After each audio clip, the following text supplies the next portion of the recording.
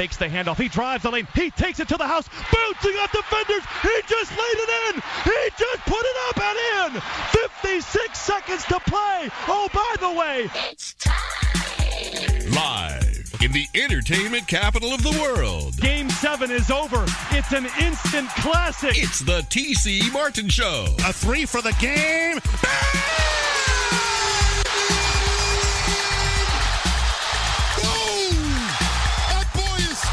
It's time to get your daily prescription from the doctor, T.C. Martin. You gotta pinch me. The doctor is now in. And a good Monday to you. March Madness on a Monday. Can we believe this? The only time we have this is when we have the NCAA championship game, the first Monday in April. But no, we've got it here as we get ready for the advanced teams to the Sweet 16. T.C. Martin Show live from the Cosmopolitan of Las Vegas. And we are back again after a thunderous weekend here at the Cosmopolitan with Hoops and Hops. We are back to our traditional location here in the Sportsbook at the Cosmopolitan Las Vegas, the luxurious Sportsbook powered by William Hill. It is a Monday afternoon, and we've got a full slate of games today. So we thought we would bring you the madness once again here in some meaningful basketball. T.C. Martin along with Ballpark Frank. Brian Benowitz will join us a little bit later on.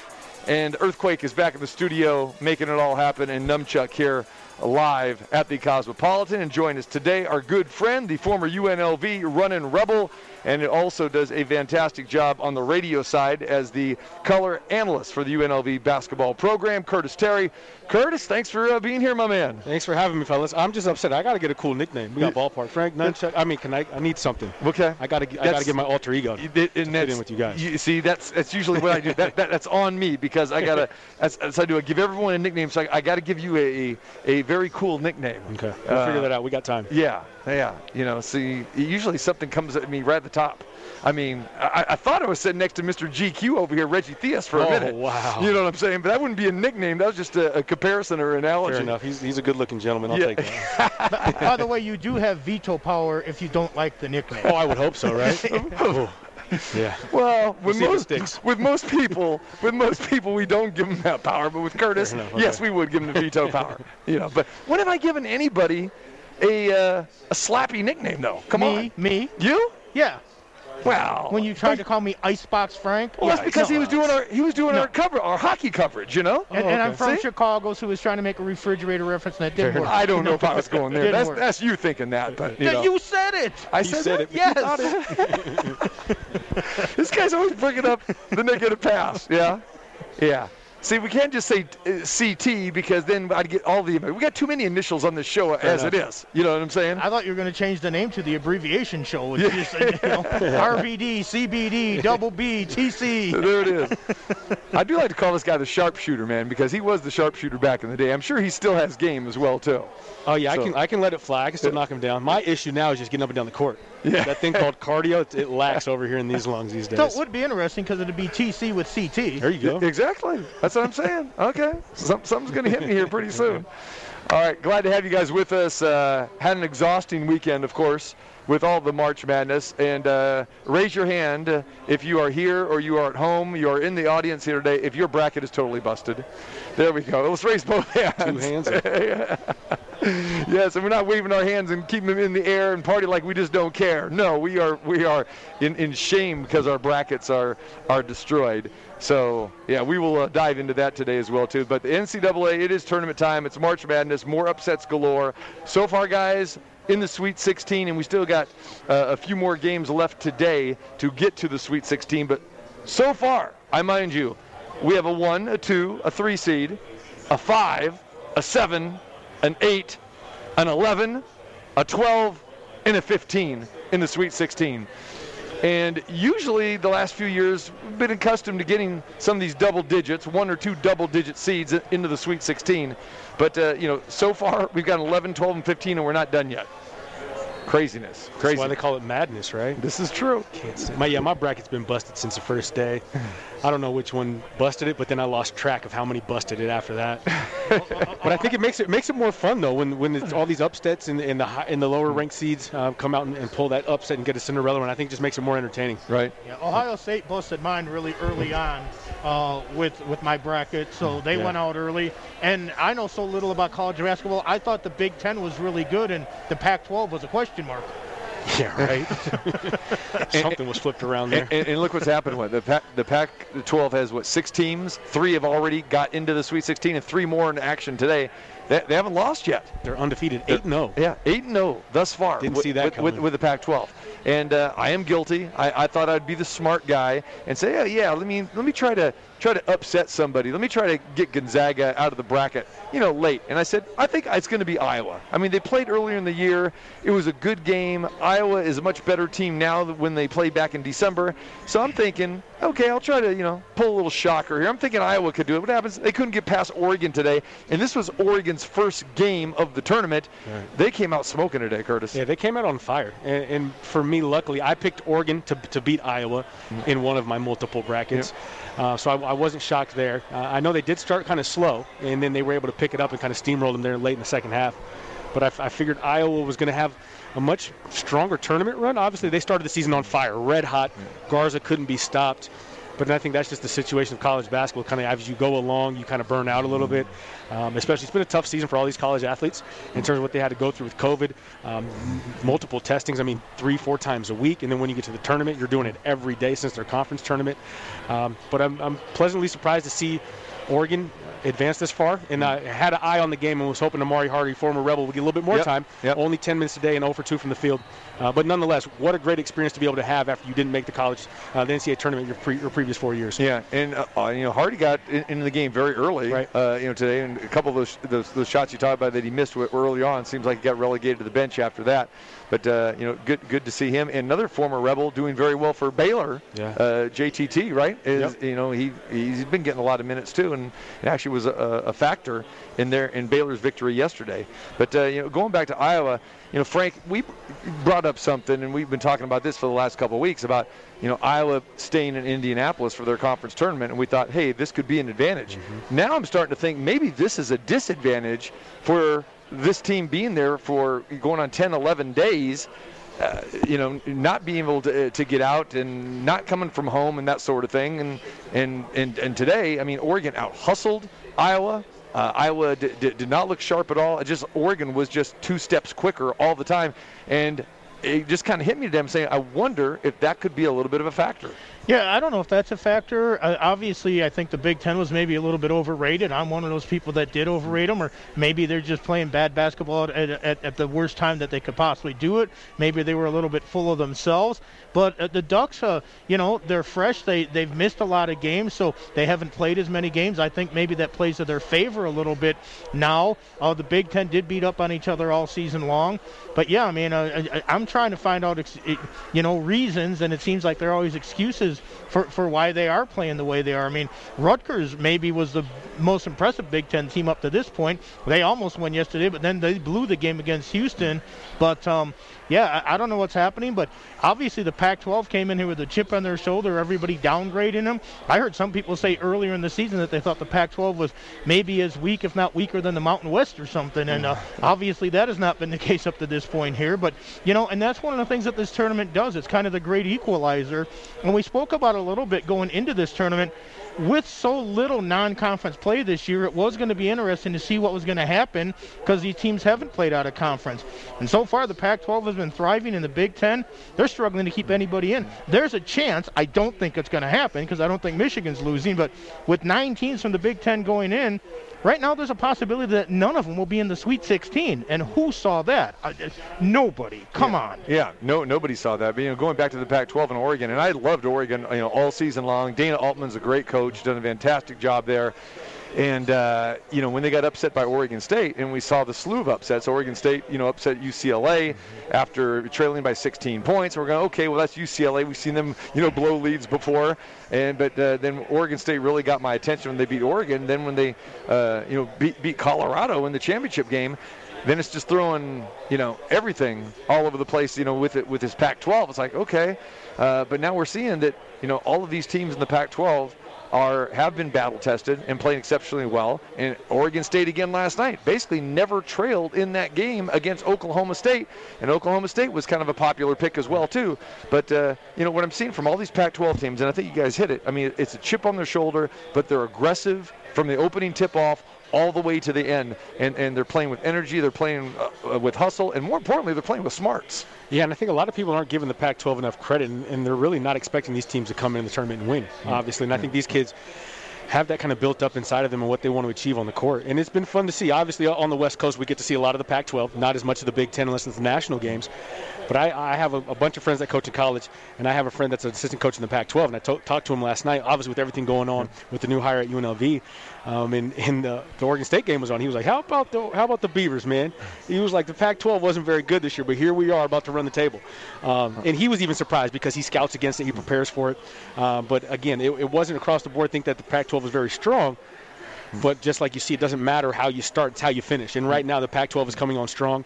And I think Bill Walton, UCLA guy, has projected 4 teams from the Pac-12 to make the Final Four. And I think there's still a shot of that happening. What does he say? Conference of Champions, man, right? If he gets that one right, I think we all owe Bill a drink then for sure. Yeah, and when he says Conference of Championships, he means in every sport, right, women's softball and basketball and baseball and everything. I mean, Bill Walton loves that conference. Obviously, UCLA is his favorite there, but no, I mean they're performing great. And when you mentioned the Ducks earlier, we've talked about maybe one of the reasons that Mark Few will always stay at Gonzaga is because the only job that might even entertain is going up there, but they're so solid up there. Not just the West Coast plays better basketball than people thought, but up in that northwest corner up there, they have some pretty good teams. Yeah. Aside from my hometown Washington Huskies. This year. I said some pretty good teams. The last 2 years, but yeah, exactly. But again, that's the way it is. Oregon defeats Iowa today 95-80. This was a high-scoring game. I thought at halftime we would maybe see like a 106-105 type of game. And this thing was crazy. The pace was insane. And this was a tied game with a minute to go in the first half. And these teams were just exchanging buckets, exchanging threes. Not much defense was being played, but it was incredible. Then all of a sudden, Oregon closed in that final minute. I believe like on an 8-0 run. It was something ridiculous. And then they opened up the second half and ended up going up by as many as 22. And they finally closed the game at 95-80. The Ducks shoot 56% from the field, 11 for 25 from beyond the arc, 44%. The Ducks were phenomenal. And I feel bad. I was telling Double B the other day, on Sunday, goes, okay, well, who's your lock? Because I talked about Syracuse on Saturday. I said, I love the Ducks on Sunday. They're going to, take care of VCU. And, of course, they got the walk over the bye. So I texted them today. I said, I told you Oregon was a lock. Right. Just a day or two later. That's the safest lock ever. Yeah, right. If you got that one wrong after they announced it, you're in trouble. Yeah. But I do like this Oregon team, and they're the team that I like the best in the Pac-12, but at this point in time, they're all playing great. Now, how crazy would this be? And this can conceivably happen, that they could get all 6 teams in the Sweet 16. They legitimately can. I mean, we look at UCLA. They're getting ready to come up here and tip off here in a couple minutes. They're playing Abilene Christian, and UCLA is favored to win this game. They're a 5-point favorite. Who knows what to expect from Abilene Christian after the upset they pulled the other night against Texas. I mean, they put you in that helter-skelter mode. Their aim is to turn you over. They create more turnovers than anybody else in the country. And UCLA can be a little bit careless with the basketball, so that's going to be interesting to see. Colorado plays Florida State tonight, and we've seen what the Buffaloes do, but that is a crazy game. And you're always leery of Florida State because you're not sure exactly what to expect. Right. Exactly. I mean, yeah, they're a psycho team for me. But, again, I think they probably match up pretty well with Florida State. So you got that, going. And then we got SC tonight. Yep. SC's playing Kansas. And you never know what you're going to get with Kansas either. Right. They're one of those teams kind of a little bipolar. They sometimes come out and play great. There's other times they don't show up at all. Mm-hmm. Like the other night. My wife went to Eastern Washington. She played basketball at Eastern Washington. Right. And so she was cheering gung-ho for the Eagles. And I'm sitting there like, no. I love you, but no, that's going to kill my bracket if Kansas loses. But even Kansas in that first half, they kind of sleepwalked through it. In terms of they didn't know what Coach Shante Legans was going to come out with his group, and they came out. And the Groves brothers were lighting it up inside out. So I think they combined for like 32 points in that first half. But that's what you can get anytime. And in the NCAA tournament, I think that's the beauty of it, is literally anybody can beat anybody on any given day. Right. And then the fact now that you got the pandemic and you're all kind of stuck in quarantine, it's really which team can focus the most and prepare and kind of compartmentalize what's going on until they can get this win and they kind of reset going into the next weekend. Yeah, and USC has the distinction of being maybe the one team that Bill Walton roots against from that conference. Of course. Bill Walton, Conference of Champions. There you go. He's saying it. He might be onto something there. All right, we are live at the Cosmopolitan of Las Vegas. T.C. Martin, Ballpark Frank, Curtis Terry, the former Runnin Rebel, is here today joining us. Curtis, you were on probably the last UNLV team that went to the NCAA tournament, or at least went deep. 2013, of course, we know the Rebels went there when Dave Rice was coaching, but you played for Kevin Kruger in that 2006-07 season where you guys went to the Sweet 16, and you guys won the conference tournament that year. 2 years in a row. 2 years, exactly. So, but a lot of times we dismiss teams because they get eliminated early in their conference tournament, or maybe they lose the championship game. And I think that's what a lot of people were thinking with Oregon. I thought it was kind of shocking. Here, Oregon was the regular season champ in the Pac-12. They end up with a number 7 seed. Speak to a little bit how, we're such a, as I like to say to Janet Jackson, what have you done for me lately type of society here. People always focus on the last thing that their eyes saw here. But maybe it's not that important, to win your conference tournament. I mean, it's important because, as a player and as a coach, you want that, but it doesn't mean it's an end-all, be-end-all. Yeah, no, I think it depends on the group. Obviously, my 2 years, 06, 07, 07, 08, when we ended up finishing second in conference to BYU, then we played them both years in a row in the conference championship game, and we were down double digits in both games, came back and win both of those. But it was a situation where the winner, us or BYU had to win to guarantee their spot.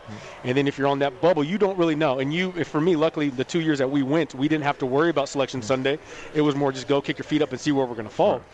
But some other teams, if you know your resume is good and you're going to be in the tournament, like Oregon, sometimes you need that wake-up call, and you would rather get in your conference tournament as opposed to get in that first-round game, because then it's win or go home. If you get punched in the face and you don't get back up, then it's over. And I think that's kind of what happened to Oregon from that sense. And then the fact that they didn't have to play that first game against VCU because of COVID, then I think they get an extra day to prepare. They kind of got to sit back and watch that film, didn't have to exert a lot of energy. But you got to give credit to Dana Altman to get his group geared up because, like you said, this was their first game. Other teams had a warm-up game. Can I get the jitters out from being in the new arena, new facility? But from there, you just got to come to play. And I think some teams, depending on if you're older, if you've got seniors, if you've got a team full of guys that have been to the tournament before, it's easier to adjust and adapt. But nonetheless, you got to come out to play. And clearly, the Oregon Ducks came flying high today.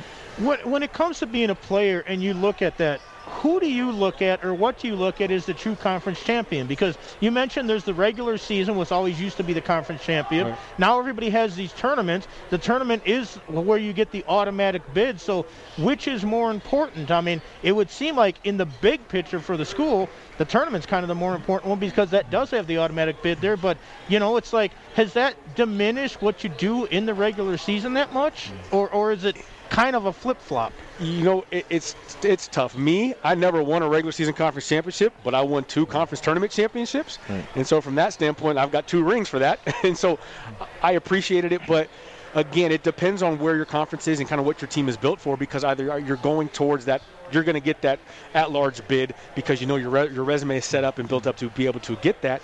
But in our case, we had to win the conference tournament. In most teams that aren't in the Power 5 conferences, that aren't in the Power 5 conferences and at the top of their league, you got to play for that guarantee. You got to get that automatic bid because you win your tournament. And I think it just plays on your psyche different because, again, BYU they won the regular season, but then they lose that conference tournament championship. We get to celebrate. They got to move on, but I think it kills some of your spirit thinking, hey, maybe we got disrespected a little bit, or maybe our seed doesn't fall where we think it should.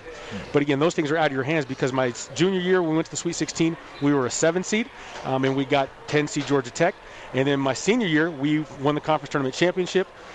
Coming off a 30-7 season, we went 27-8 the next year after losing Kevin and all those guys, and we won the conference tournament, and we ended up with the 8 seed. And so lucky us, 8-9 game is cool. We handled Kent State. but then you get that 1 seed. Just kind of like Lon Kruger in Oklahoma got Gonzaga, we got Kansas. And they went on to win the championship. But I think it really just depends on, again, how your team is built and how your coach motivates his teammates and his players. My years, we always had upperclassmen, older guys, and so it wasn't a matter of, we've got to do this to make our egos feel good and be positive. It was more so we want to be playing the best ball at the end of the season and going in there with some momentum, and we were able to do that those 2 years. The first year, 06-07, we got 2 wins, got to the Sweet 16, and the next year we were able to get that first one against Kent State, but ran into the eventual national champion Jayhawks. But I think it's just right place, right time sometimes if you get that seed, but again, you've got to have that mental wherewithal, and I think even more so than now, you throw the records out of what a team has done in the course of the season.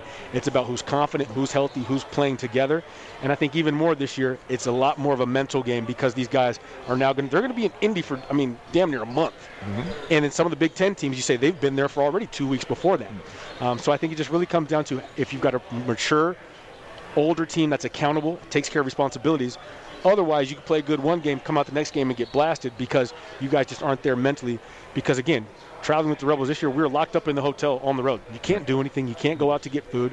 And so you've got to be able to make sure your team is loose, but also taking care of responsibilities and focused at the same time. All right. Curtis Terry, the former UNLV Runner Rebel, part of the UNLV radio network right now. And we'll talk about the UNLV breaking news over the weekend, of course, today with the announcement that Kevin Kruger, the son of Lon Kruger, named UNLV head coach. So we're going to get Curtis's thoughts on that here in just a little bit. But going back to the March Madness and the NCAA tournament, when we go back and we look at this weekend, guys, the first couple rounds, what was a game that really stood out for you? We knew that we were going to have upsets, and we knew that the madness was going to be upon us. But what hit you over the weekend, whether it was 1 game or 2 games or so? Me personally, I think Oral Roberts, what they did to Ohio State. Yep. And then as well as Loyola Chicago, what they did to Illinois. Those two, I had both those teams going to the Final Four. And that completely blew up in my face. But I think it's those kind of games to where you see, especially against Illinois, with Ayo and what they've got with Kofi inside and just the team they've got kind of built, you think they're going to make a long run just because of the style of play. And they got handled from start to finish. They really weren't even in the game. Correct. Ayo was coming off pick and rolls and was getting doubled, and it acted like he had never been double-teamed before. They just played so out of character. But it's those kind of games that, wow, you're like, geez, I didn't think that was happening. But you're like, you know what? I should have known that was going to happen. It's the NCAA tournament. It's always going to happen. But that's why I love the NCAA tournament, because anybody can beat anybody. But for my bracket, it was tough because those are two teams that I thought throughout the course of the season, they were very strong. They were at times up and down, but I thought they had the longevity within their roster to make long runs. For me, it was kind of interesting because it really started almost before the tournament really started in the first playing game with Michigan State and UCLA, because I thought because the Big Ten had played such competitive basketball all season long, that if a game got down to crunch time, that the Big Ten would be really ready for those situations.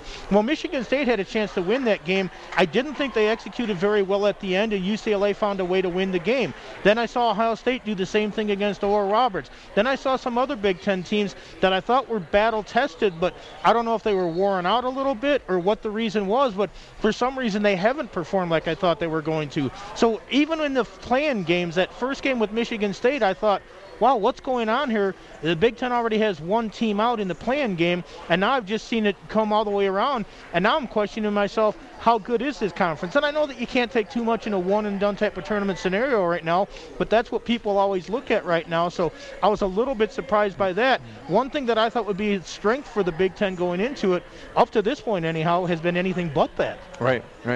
For me, those games that you hit on, Loyola, taking care of business. Again, it was a shock, because I didn't pick Loyola either, but I just love this program. Right. And, I think there's something to be said when you have that familiarity. Say, for example, Illinois facing the Michigans, the Michigan States, and Iowa, and those type of teams, and then you maybe let your guard down a little bit, and then you have no familiarity with a team like Loyola Chicago, who just really relies on the precision of their offense and what they do and their spacing, and they just look like Illinois, like you said, they really were not in that game. They couldn't handle what Porter Moser and what Illinois was bringing them.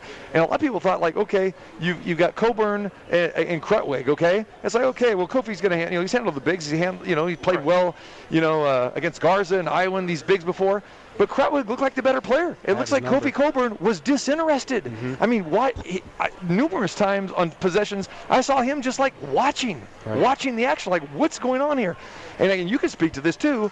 When you get to a tournament and you are an underdog, sometimes you do play more free. Yep. And when games get tight, the favorite tends to fold, and that's exactly what we saw today and the last couple days. Yeah, I think it's a matter of sometimes you come out and play loose. Like, we've got nothing to lose, literally nothing to lose if we come out here and drop the game. But those top seeds, they're expected to win. They're expected to advance and make deep tournament runs. And I kind of saw that with Oregon State, Oklahoma State last night. Like, Oregon State came out like, it didn't matter. We're just having fun. We're just happy to be here. In the second half, they got a little tight because they were up 14 at halftime. They got a little tight. Oklahoma State started to make their run, and I was telling my wife, I was like, uh-oh. Beavers are in trouble. They just looked like tight and timid, but then they were able to come back from that. But again, I think it goes to the makeup of your team because you say familiarity. Within the conference season, you're used to seeing these teams either on the road or at home in the Mountain West. You see them twice in 3 days. But you know what to expect. It's a dogfight back and forth. But then when you see a different style that you can't replicate in practice or in your scout team, and that's what they're showing on film, you're like, oh, we think we know, but it hits you like a ton of bricks. You're like, wow, it's different. It's faster. They cut harder. They're more physical. These guys are a little bit more deceptively quicker athletic than we thought. You get caught off guard, and then you're unable to make those adjustments. And I think coaches make adjustments, but if the players can take that information, take it, retain it, and then regurgitate it out to be productive on the court, sometimes you can't make that switch of the flip, and they know, like, we knew what we need to do, but we just didn't have enough time to flip it, get all the guys on the same page to execute. And I think that's what you saw from Illinois because they were starting to make runs, then backed off, starting to make runs. But I still don't think they had enough time and weren't experienced enough in those kind of situations because, again, they were mostly steamrolling everybody throughout the course of the season. Right. About with the 8-9 seed when UNLV was there. Because some people think the 8-9 seed, you'd be better off being a 10, 11, or even a 12 because you have to play that first seed. Right. Loyola Chicago didn't look like that bothered them at all. They knew that they'd won them. They knew the Illinois program well. And we talked earlier about having the chip on your shoulder. There's probably a lot of guys, if not almost every guy in the Loyola team, that had dreams of maybe playing for Illinois, being from the same state there, so they know the program. So they maybe looked at it. And you mentioned Krutwig. He's a big guy, but he's like 6'9", maybe 6'10". They list him at 6'9". So he's going up against two guys bigger than him, but he didn't look at that as something like, oh, well, I mean, these guys are just bigger and stronger than me. He looked at it as a challenge. It looked Loyola looked like, to me, they went out there and were like, we're going to go out there and show why we're the best school in this state here for bragging rights and that. They weren't intimidated whatsoever, and Illinois looked like they didn't know what hit them. Yeah, and it's funny because when my senior year, when we won the conference tournament and we got the 8 seed and we got Kent State as that 9 seed, in the 8-9 game, I mean, you can go either way, just like the 4-13 game. It's a toss-up sometimes. And in that situation, we knew if we win, we're going to get Kansas in that next round. And we handled Kent State. I mean, we set the tournament record for fewest points scored in a half by an opponent. They scored 10, which was awesome. We snuffed them out. In that next game, we were coming in confident because we're playing Kansas. We're the underdog, and we got nothing to lose. And we held with them in that first half. I think we were down maybe 6 or 7 at half, but we were comfortable. In that second half, though, kind of like you saw today with Coach Kruger's team against Gonzaga, good first half, kind of feeling okay, like we might have a shot. But then ultimately that war of attrition, they just kind of wear us down because they've got 8, 9, 10, 11 on the bench with size, speed, athleticism. In my year, our tallest guy was 6'7", Joe Darger, playing the 5 for us, and we only went 6, maybe 7 deep. And so we didn't feel like we got just dismantled. But at the end of the game, I think we lost by like 16. But it's because, again, you just get worn down and you just don't have enough resources in your back, enough artillery, at your hold to be able to fight back at them. And it was a situation where we were comfortable with what we did. It was heartbreaking that we lost. But again, we ended up losing, like Oklahoma probably will, to the eventual national champion. And so we kind of put that feather in our hat knowing that we were successful. But again, I think those 8-9 seeds are terrible seeds to get. If you're the 8-9, because you got to see that 1 seed. Sometimes, like Loyola Chicago, you can knock them off. But again, perfect storm has to come together. But I think it was a good thing for Loyola Chicago to see Illinois because they've probably been watching them all year, circling it, saying we don't get to play them in the regular season, but if we get them in the tournament, and of course, the NCAA kind of likes to pit people in certain situations, so that way you run into them. And again, good thing for Porter Moser and his group, they were able to get kind of Illinois and kind of David slaying Goliath. And like I tell people, hey, now really Loyola becomes the number 1 seed for sure. You knock off the number 1, and now you're going to end up playing people that maybe you do match up well against. But last thing for me this weekend was Syracuse. And I really felt that they were going to take care of San Diego State, and the reasons we talked about last week were, the Aztecs don't see that type of zone with that type of length, and they couldn't handle it. Yeah. And then they get West Virginia yesterday, and the same type of thing. I mean, West Virginia doesn't see much zone as well either. And when you don't see that zone, and especially for West Virginia, you got 1 day to prepare for this. Right. That is so tough to do, and this is why we've seen Syracuse make runs in the tournament before when they may be slightly better than a 500 team in conference, but Boeheim's teams are always dangerous. And let's talk about Buddy Boeheim, and this is much more than the coach's son. This guy not only is a great shooter, but he's a floor leader, he's a great player, high intelligence, high IQ. I like this Orange team.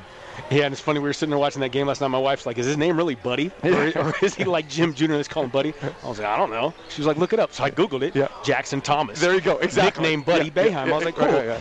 But I think the thing with that zone is it's unorthodox. It's not something that you see every game. And you say, we watched it on film. It's just a 2-3. But if you think about it, they've got those long wings out there that extend out free throw line, extended to the three-point line. And it usually starts as a 3-2, too. Right. But, it flexes back and forth. Right. And those guys are so long and athletic. And just like everybody else plays man-to-man and state your principles, this is what they do all day, every day in practice. They play the zone. Yeah.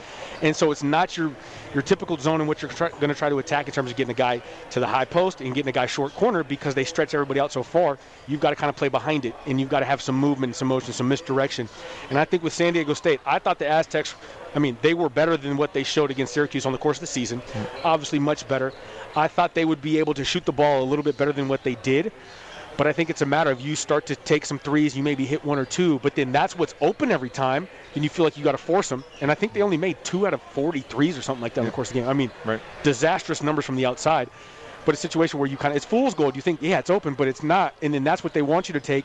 And they were playing so bad offensively that their defense then suffered for it, because they were thinking about what we got to do offensively next time down, and they weren't taking care of typical responsibilities on defense. Because San Diego State, year in and year out, on the course of every season, they're a tough, gritty, hard-nosed defensive team, and they were anything but that against the Syracuse team, who at times their offense has been, here or there, sometimes non-existent. So it's always interesting, especially going against Coach Jim Boeheim. You hate when you see Syracuse doing good, but you like to see it at the same time. It's kind of that love-hate relationship, but nonetheless, they're moving on like nobody really expected them to. You know how many threes that San Diego State put up in that game against what they attempted? 40. Yeah, 40. I don't think I've ever seen a stat like that. What'd they make? Yeah, 2? 11. They made 11. They ended up making 11. Yeah. But I think that was late. I think they made like 3 or 4 in like the last 2.5 minutes. But that's a stat you normally don't see. You see teams that maybe put up 20 to 25, 26, 27 on a high note, But never 40 unless you're a James Harden-led team. Yeah, exactly. An old ASU team, huh? All right, we are live at the Cosmopolitan of Las Vegas on this Monday, March Madness. We will get you up to date with the results. Gonzaga defeated Oklahoma, along Kruger's team.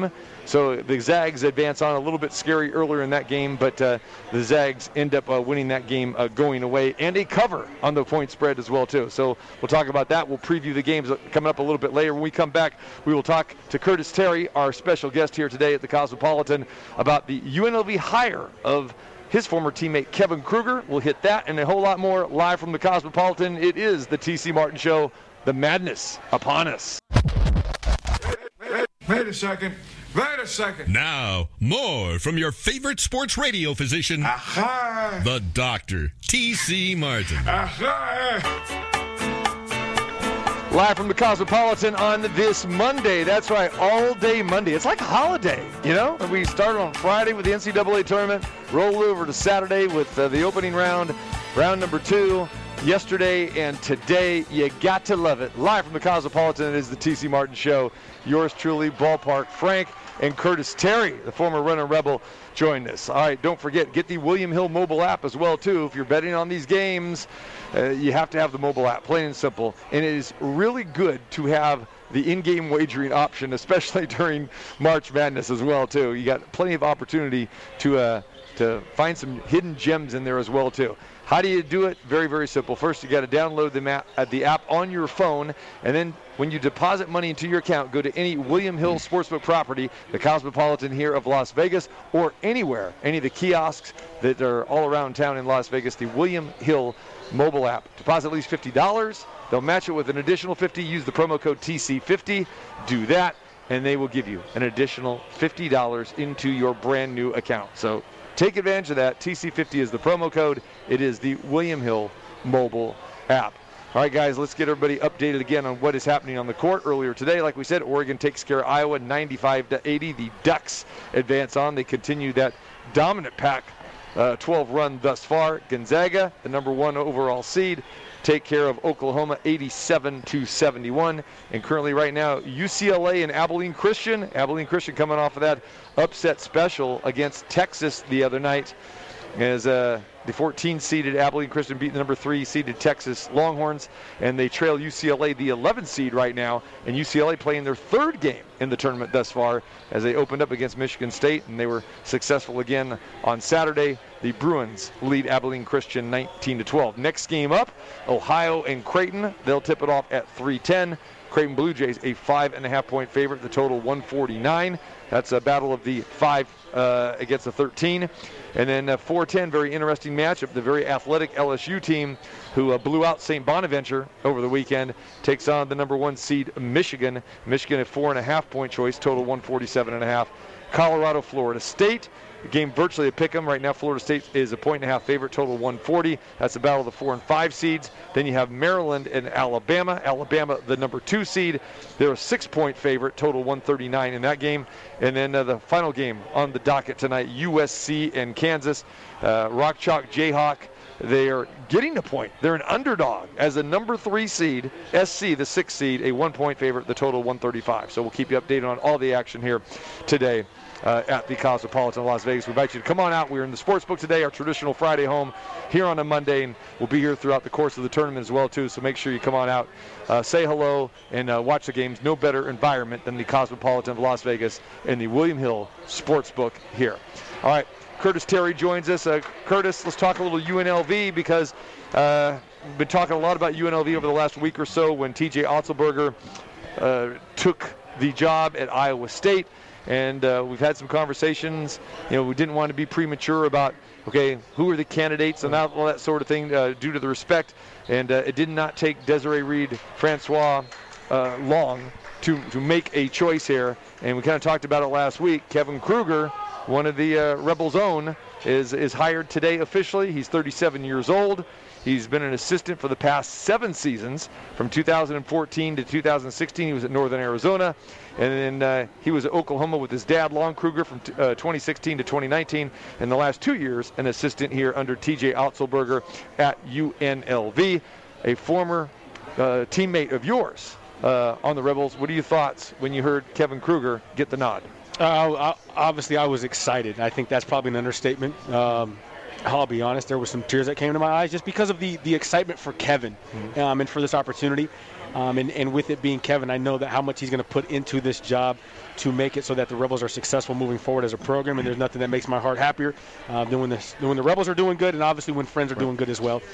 So yeah, just extremely excited for him to get this opportunity. And again, nobody thought it was going to go this fast. And I think we last talked on Wednesday, and then here we are Sunday late afternoon, and it's getting announced that he's got the job. So I think it moved quicker than people expected, but nonetheless, we've got a Runnin Rebel at the helm for the Runnin Rebels. It doesn't seem like they did a much of a national search here. And when they hired TJ Otzelberger, they wanted to make sure they did that, and with the previous Rebel coaches. But I had talked to Randy Bennett earlier today, and there were rumors that they had talked to Randy Bennett and a couple others. Randy said never got a phone call, didn't get a conversation, but he did have a conversation, a couple of years ago when they, offered the job to TJ Otzelberger. So to me, it seemed like it was an in-house decision, which I have no problem with, because I think, at this stage, Kevin Kruger does not have any head coaching experience, but he is a Rebel. And at this point in time, with all of the things that have gone on with the UNLV program from a coaching standpoint, I mean, this is the 6th coach in the last 10 years. Basically, they actually literally hired 5 in the last 6 years. We throw in the Mick Cronins and the Chris Beards and that sort of thing. And I know a lot of people will say, well, is he really a sexy hire, so to speak? And he's really not. any concerns that you have, and you know this, Kevin very, very well. Again, you go way back with him. This is something that he says he's born to do. Obviously, as being around his dad and being an assistant and being around basketball his entire life, he kind of figured at some point in time he was going to be a head coach. Now at the age of 37, he gets his dream job. Yeah, and I think to the point about the national search and kind of how fast they did and kind of kept it in-house, it was just 2 years ago that you went through that national search and you got a lot of potential candidates. And I'm sure that Desiree and her staff kind of kept all those notes. And it was only less than 2 years ago. So when you look at it, you really got to kind of update a couple things, because I would assume that you probably always kind of have a short list in the back of your mind or in your back pocket for that rainy day when you do have to make another hire, because God forbid something like this may come up or happen, so you're not caught off guard. But I think it was a situation where I know that they interviewed to some degree a number of different candidates for the position. And I always was from a standpoint of, personally, I didn't think we needed the flashy name. If it was the Rick Pitino or the John Beeline, I didn't think you need a big flashy name to come in here and fix things, because all I think that was going to do was pull the cloth over people's eyes and be a distraction, because, we've got Rick Pitino, we've got this coach, and they're going to sell tickets. Yeah, but that doesn't mean you're fixing things. And with those coaches, always what's going to happen is they're eventually going to move on. Mm-hmm. And then so from that standpoint, I think it was a situation where they didn't need to do that. They needed to find someone that was going to be committed, that was going to be here for the long haul and be able to put this team back together the way it needed to be, but also knew about the history and tradition of the program, knew about the ties from the community to this Runnin Rebel program and kind of what it means to everybody in this city.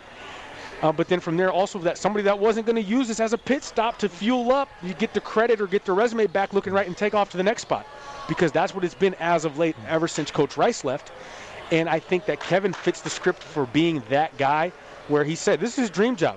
And he's identified with Las Vegas ever since he came here, because when his dad started coaching here in 2004, Kevin would come from Arizona State to UNLV and play pickup with us in the summer times, and this was home for him. I mean, when you're in your 20s, early 20s, and you go home for college, you're going here, this is where he grew up. This is where he had a lot of fun. Even when he got done playing, he played professionally, he still lived here.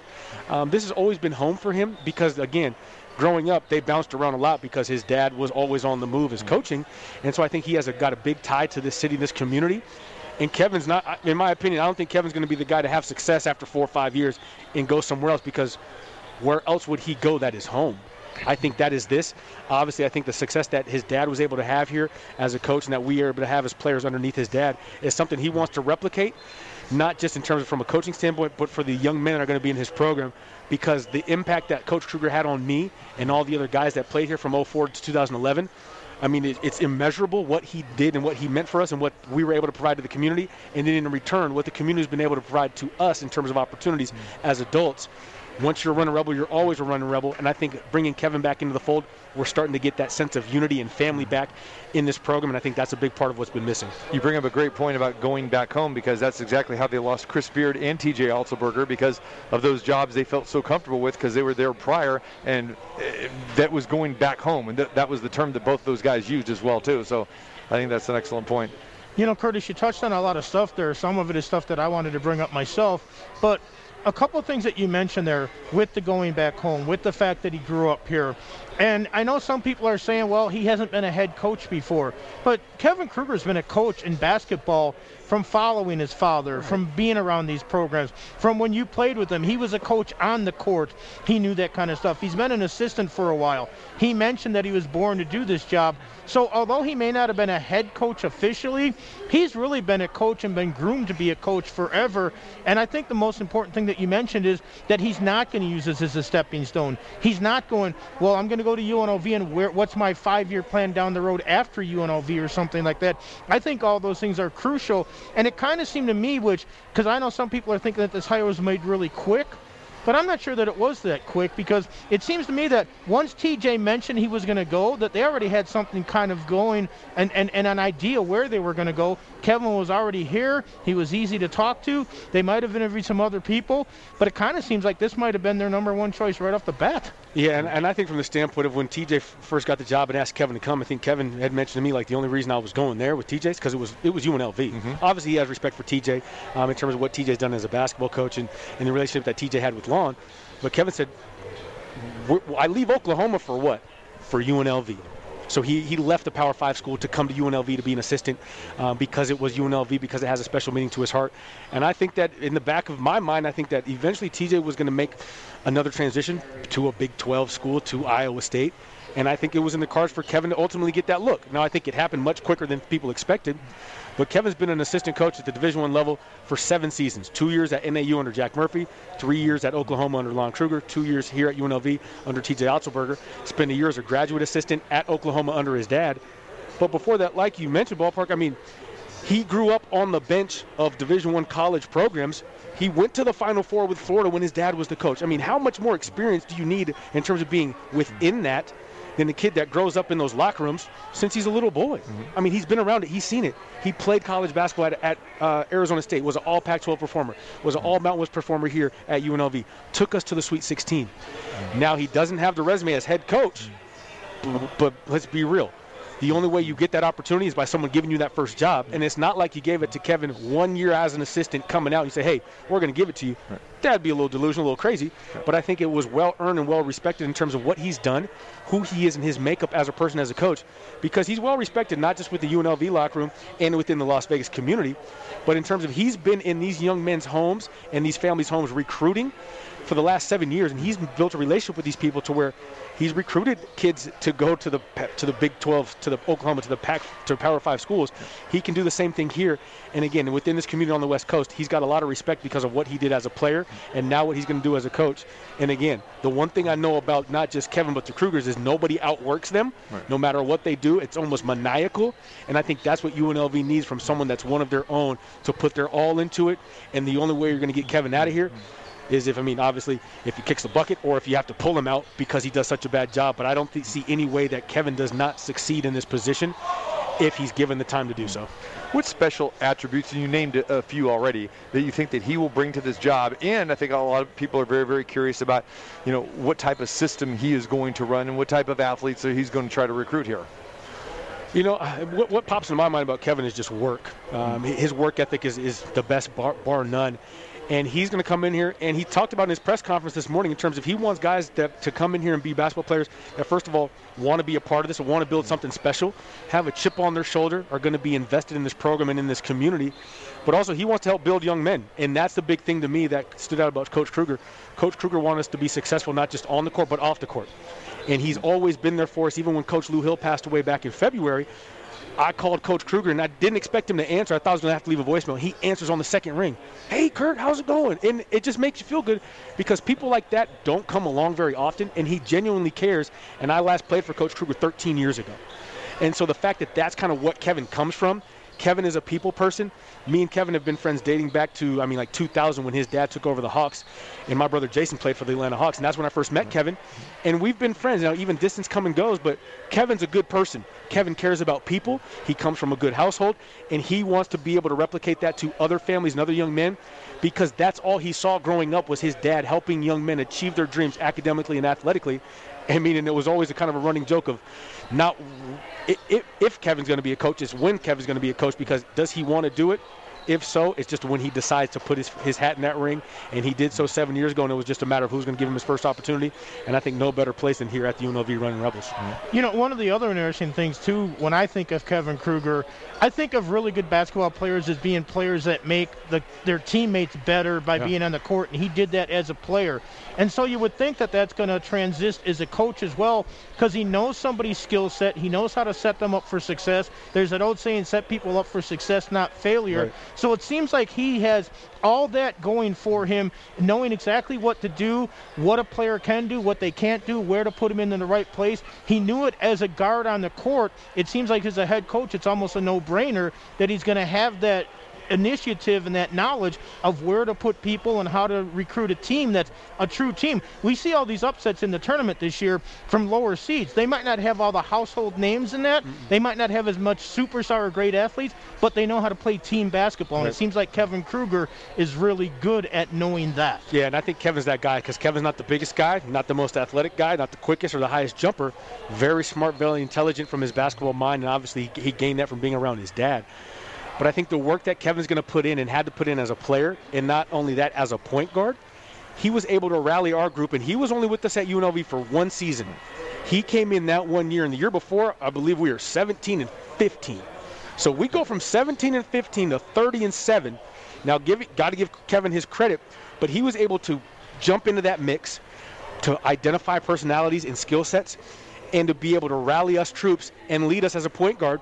And it was never he wanted to step on toes. He just wanted to fit in. The first time he called me when he decided he was going to transfer, he told his dad, like, I got to check with the guys to see if it's cool.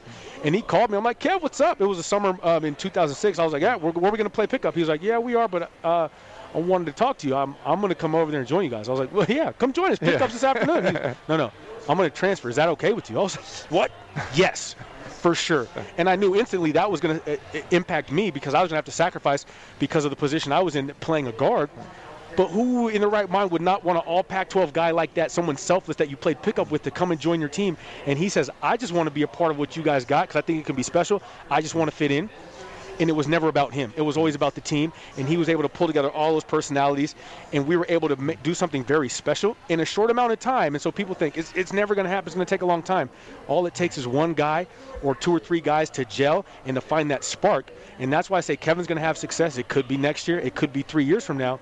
But Kevin's the kind of guy who's been in that situation to know how to inject himself and to make a change very subtly, but have confidence and then push confidence on the others so that way they can achieve their dreams and goals. And there's no better guy than Kevin to do it because he did it as a player. I'd be crazy to think that he can't do that as a coach because he's done it in the hardest spot as a player. And now he can use his experience to share it with others to kind of get them to rally and get on the same page. You know, he's been on the show a few times, when he came back here as an assistant head coach. And I think the big question is, we don't know him like you know him. And he seems like a very kind of a soft-spoken guy. He's a very passionate guy, though. Yep. But what kind of personality do you think that he is going to bring to the court? And let's remember, and again, this is the first time he's been a head coach, and there's a lot of other, responsibilities that come with that. You got to deal with compliance issues. You got to be a leader of men. You got to be a teacher. You got to be all this. How does he fit into that, and what type of personality are fans going to see and players going to see with him on the bench? I think that's the easiest question you guys have asked me, or I've been asked over the last 24 hours. What you guys saw, and what people saw as Kevin on the court in that UNLV jersey wearing number 2, that's what you're going to get from Kevin as a coach. Yeah. He's going to be passionate. He's going to be fiery. He's going to have that scowl on his face, and he's going to demand excellence of himself and of others. So he's going to be like his dad. Yes.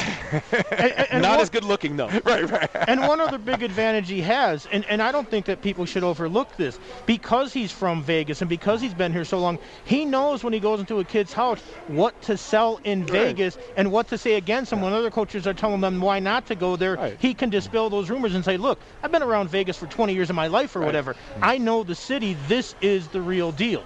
Yeah, and I think it's going to be easy for Kevin to sell kids on, and not sell them, but share with them his experience on why they should be a Runnin' Rebel based on his experience, because he said again in his press conference, that feeling that you get, and you guys probably can relate to this, when you go into Thomas and Mack, and there's 15, 16,000 people in there, it's packed, they've got the fight song playing, they roll out the red carpet, they set off the fireworks.